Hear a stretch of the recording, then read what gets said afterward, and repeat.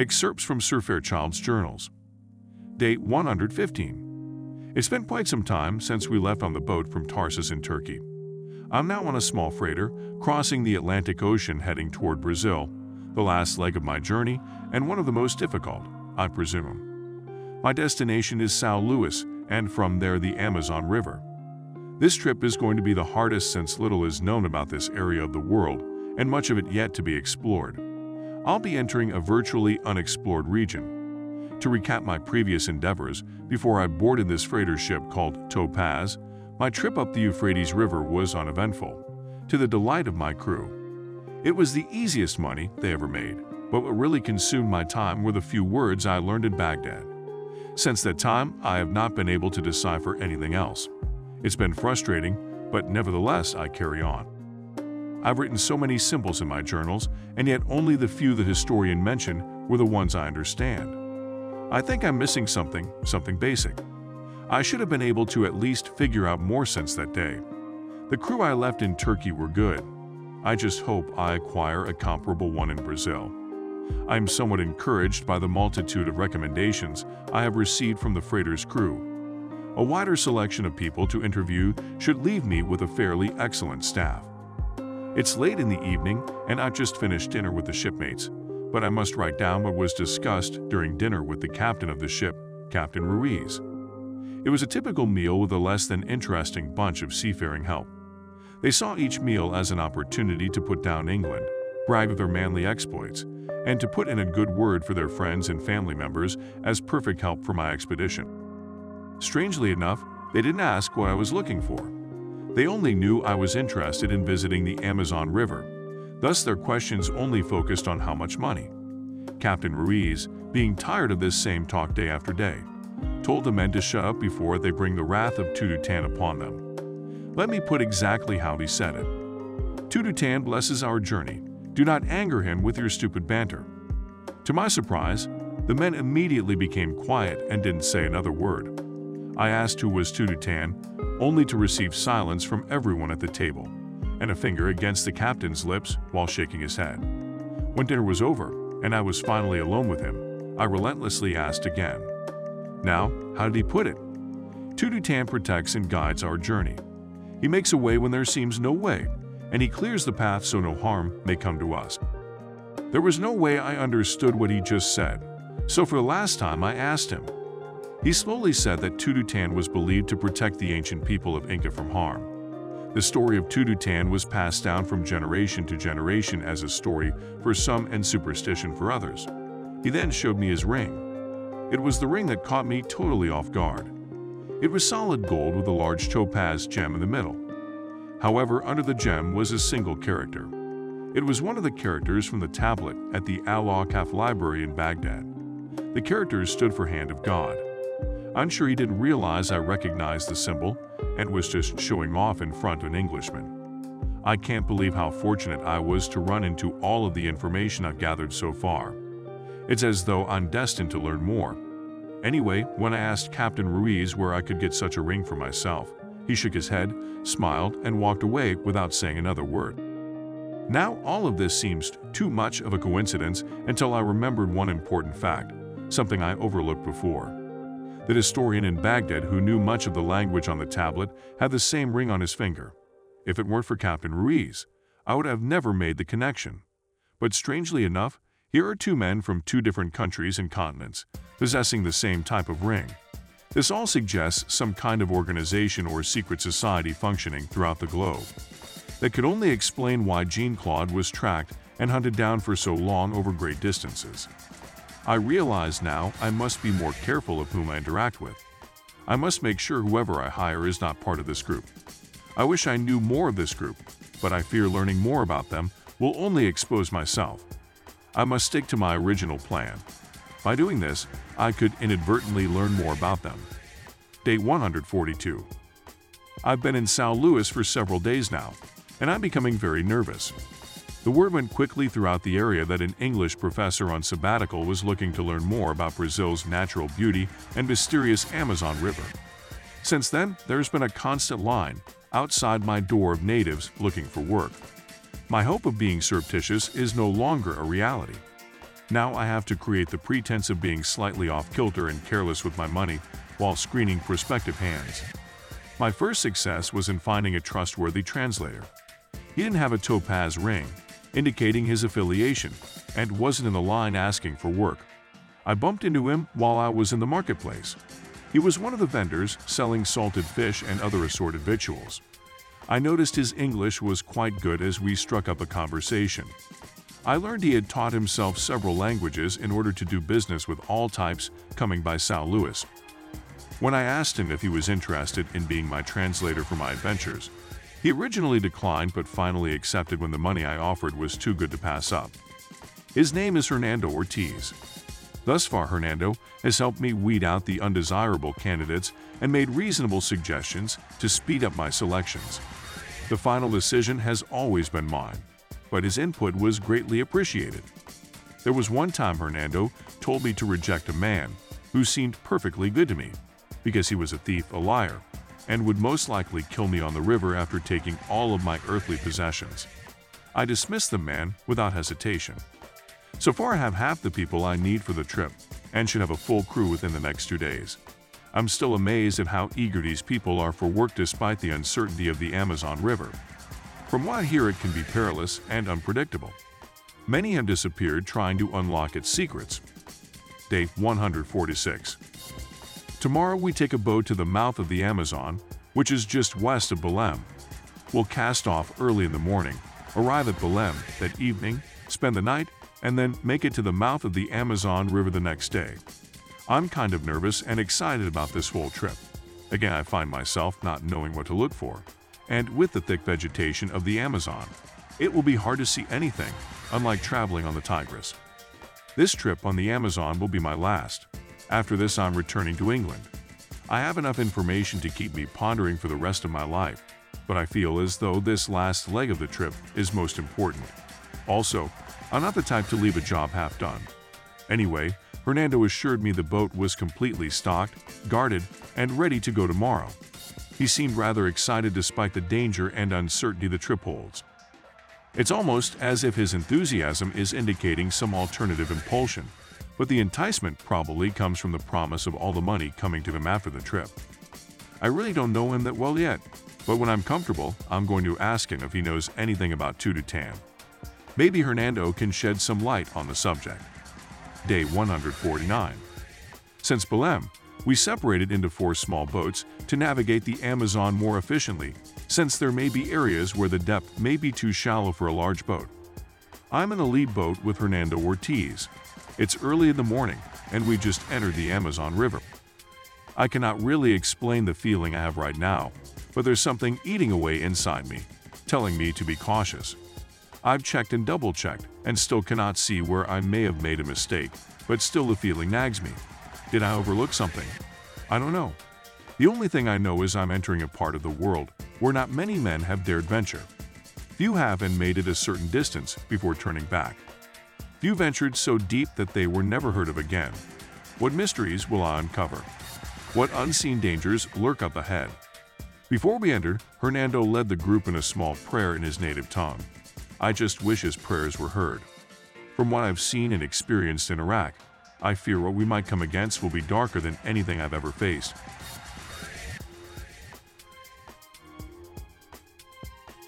Chapter: Initiation. I see you're nearly 100% back to normal, Mrs. Hemlock, said the doctor as he examined the charts and made his normal inspection of the patient.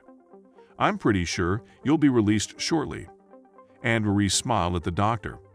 She was relieved to have the IV tubes removed from her arms and the adhesive EKG circles removed from her chest. It felt as though the invisible shackles holding her to the bed were finally gone, giving her the sense of freedom. "And when will I be released, doctor?" asked AnnMarie. The doctor placed the chart back at the base of the bed. "Soon, very soon. I'll let you know later on today," he said as he turned to the door. "Oh, by the way," said AnnMarie, "I have the need to stretch my legs.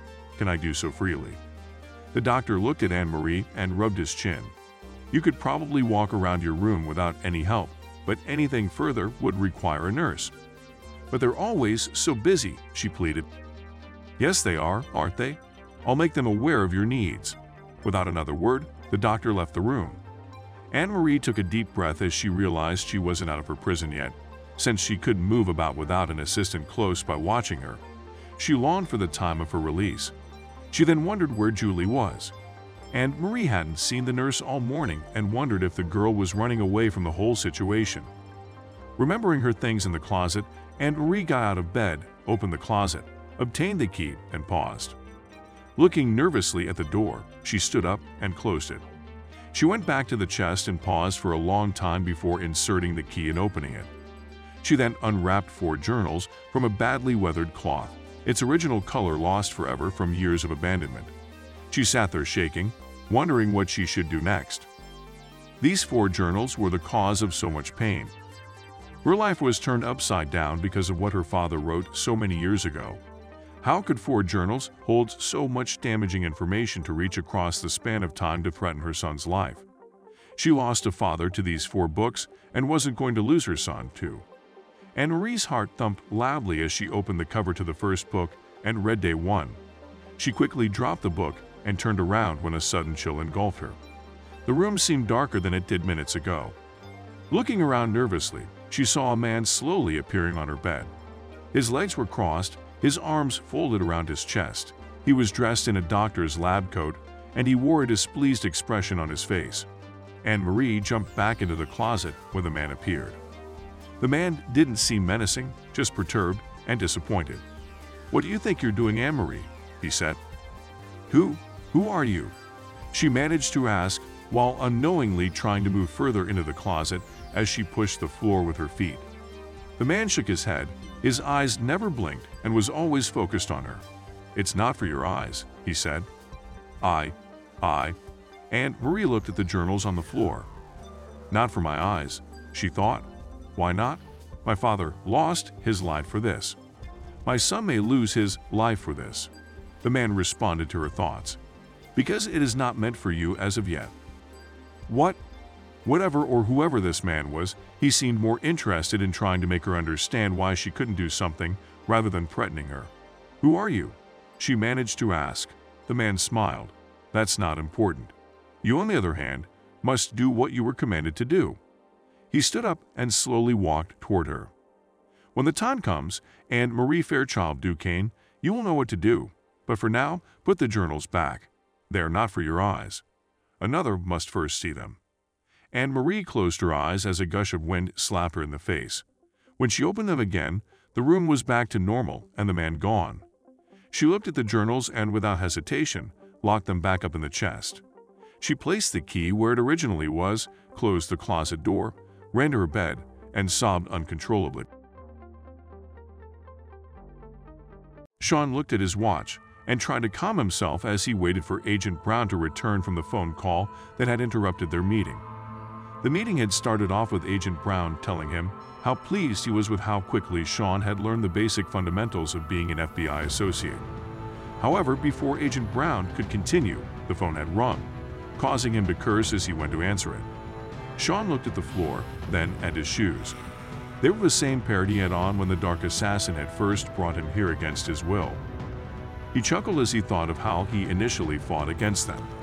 He wondered why he ever did such a thing. For once in his life, everything was beginning to make sense. There was finally no doubt in his mind about what he had to do. Everything was clearer and more focused than it had ever been. Despite this newfound clarity, the only thing bothering him was his present isolation. He longed for civilization, some small hint that he and Agent Brown weren't the only living beings on the planet. Several minutes passed as Shaune considered his secluded surroundings when Agent Brown returned. Brown smiled as he sat down next to him. "Now, where were we?" he asked. "Yes, that's right," he said, answering his own question.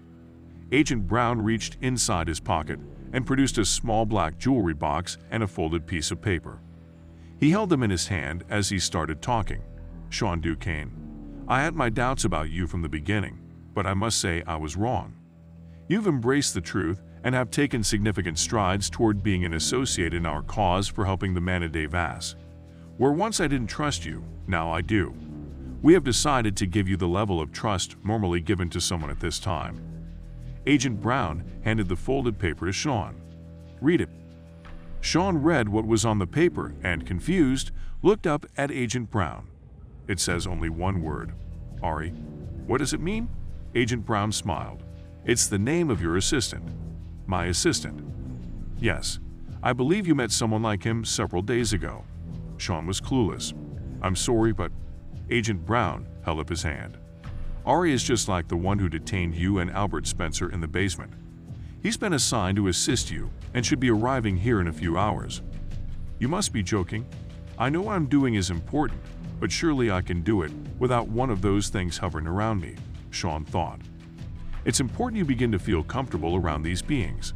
They're only here to help us reach our destined state of evolution," said Brown. Realizing Shaune's reluctance, Agent Brown placed a hand on Shaune's shoulder. "There's no question about your loyalty. This is a common practice."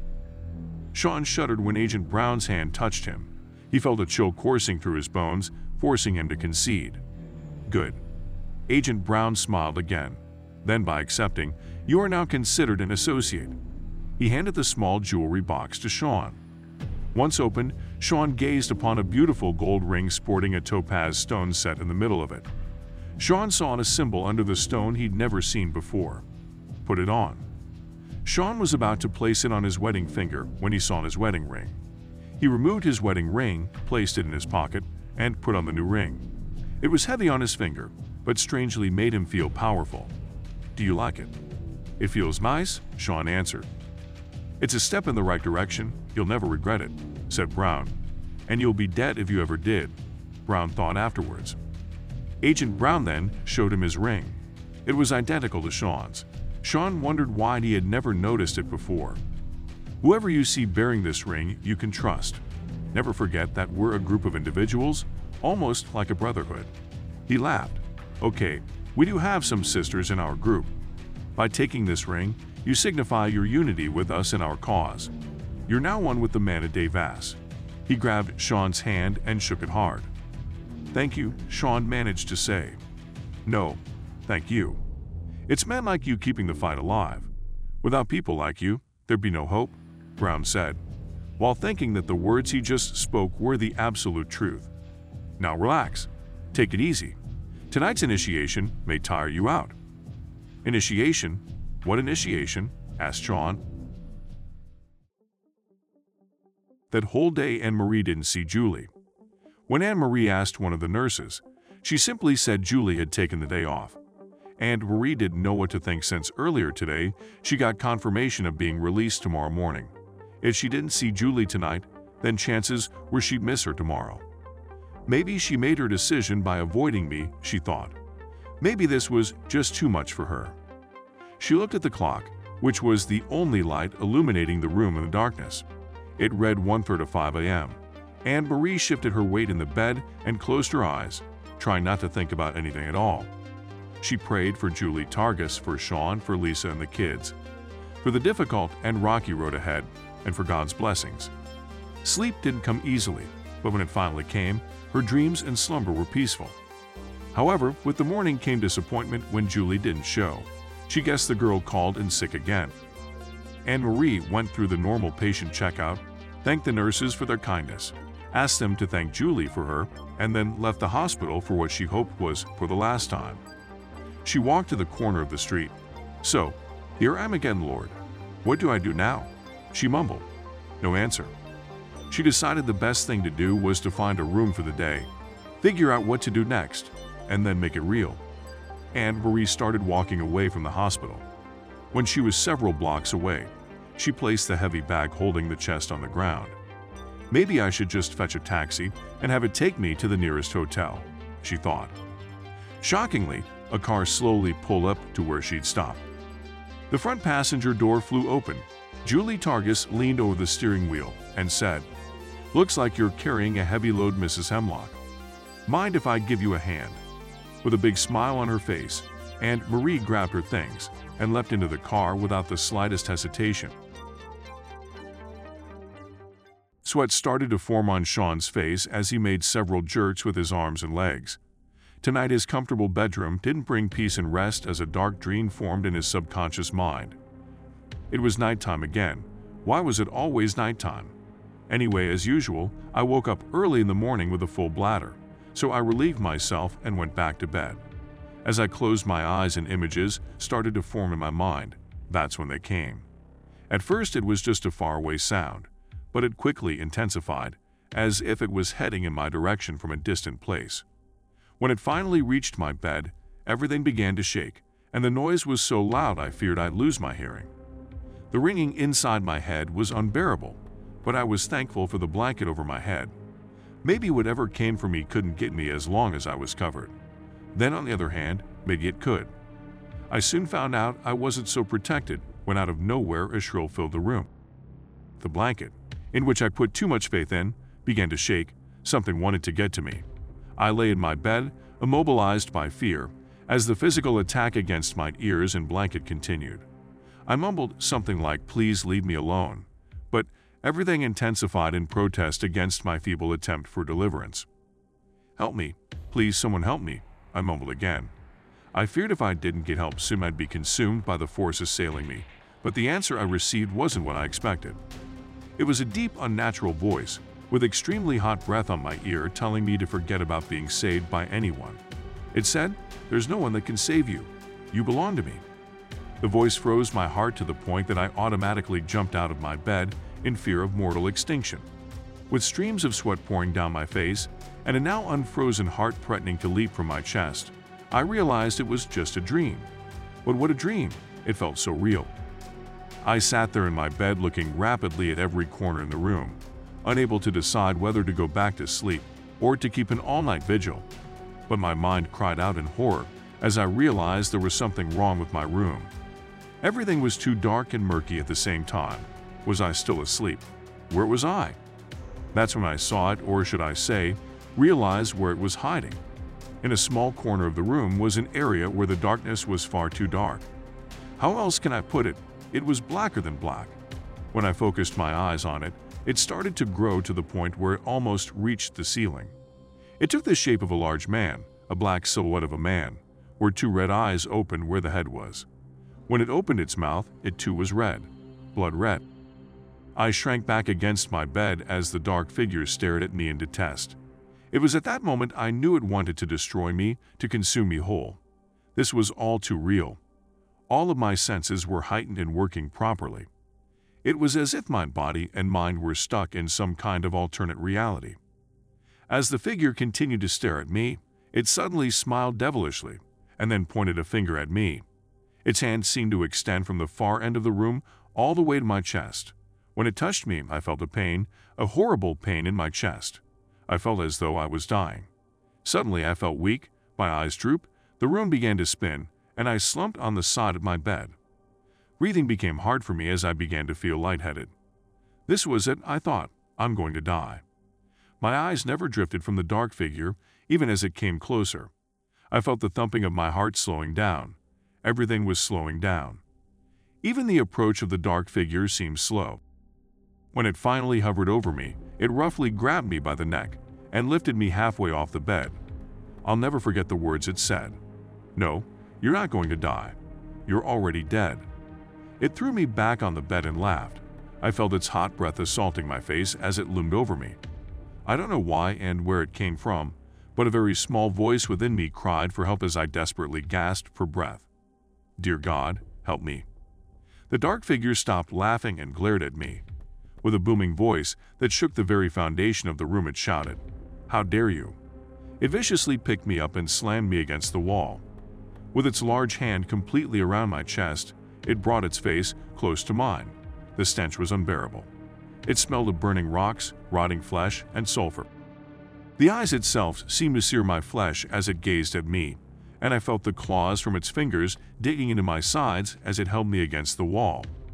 "You belong to me. I can do whatever I want with you." It moved me away from the wall and pushed me back against it harder than before. My neck snapped back, and I saw stars before my eyes. The pain was all too real. This definitely wasn't a dream.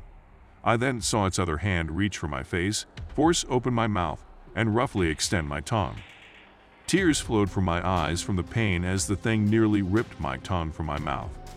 "If you ever say those words again, I'll make sure you never say another word. Ever." Again I was slammed into the wall, but this time I was released and landed roughly on the bed. I tasted blood in my mouth from my tongue. The dark figure moved back, pointed a finger at my chest, and smiled again. "You're mine, Shaune Duquesne. I'll never let you go. You belong to me." It then disappeared, leaving me in my bed battered and bruised. I slowly, and with great difficulty due to my wounds, pulled the covers over my body and head. There I lay shivering in pain and fear as Shaune shot out of his bed, panting uncontrollably. He quickly looked around his room in fear. His heart was bumping against his chest underneath a sweat-soaked shirt. He glanced at the clock, 3:45 a.m., and got out of bed to get a drink of water from the bathroom attached to his room. Sitting back on the bed, he tried to clear his head and remember what happened. The only thing he could figure out was he had a nightmare, bit his tongue, which throbbed painfully, and pulled a muscle on his side. He looked at his side and saw several long scratch marks. He figured he must have scratched himself during the dream. After turning on the lights, he walked over to the certificate he received during his initiation. Smiling, he recalled the initiation. It was almost like some kind of stupid fraternity ritual with Agent Brown and Ari dressed in black robes, reciting words in Latin. At specific times during the recital, he had to say yes, nod his head, and agreed to whatever they were saying. Then, when it was all over, they discarded the robes, gave him a certificate, and had a luxurious feast. That was it, nothing more and nothing less. In a way, it made no sense to him, but it did make him feel as though he just joined something significant. Shaune felt his new ring against his finger, smiled, and then looked at the certificate he signed earlier. It read, "I, Shaune Duquesne, being enlightened by the forces that dictate the nature of mankind, fully understand the magnitude of confidence in which I am entrusted and empowered by. I hereby bestow my very heart and soul into becoming an agent of supremacy over all who may come against us. With this pledge do I fully accept all that will be expected of me, and realize with this responsibility comes great loyalty of the highest echelon. No foe will come against us and survive. With this I fully commit myself."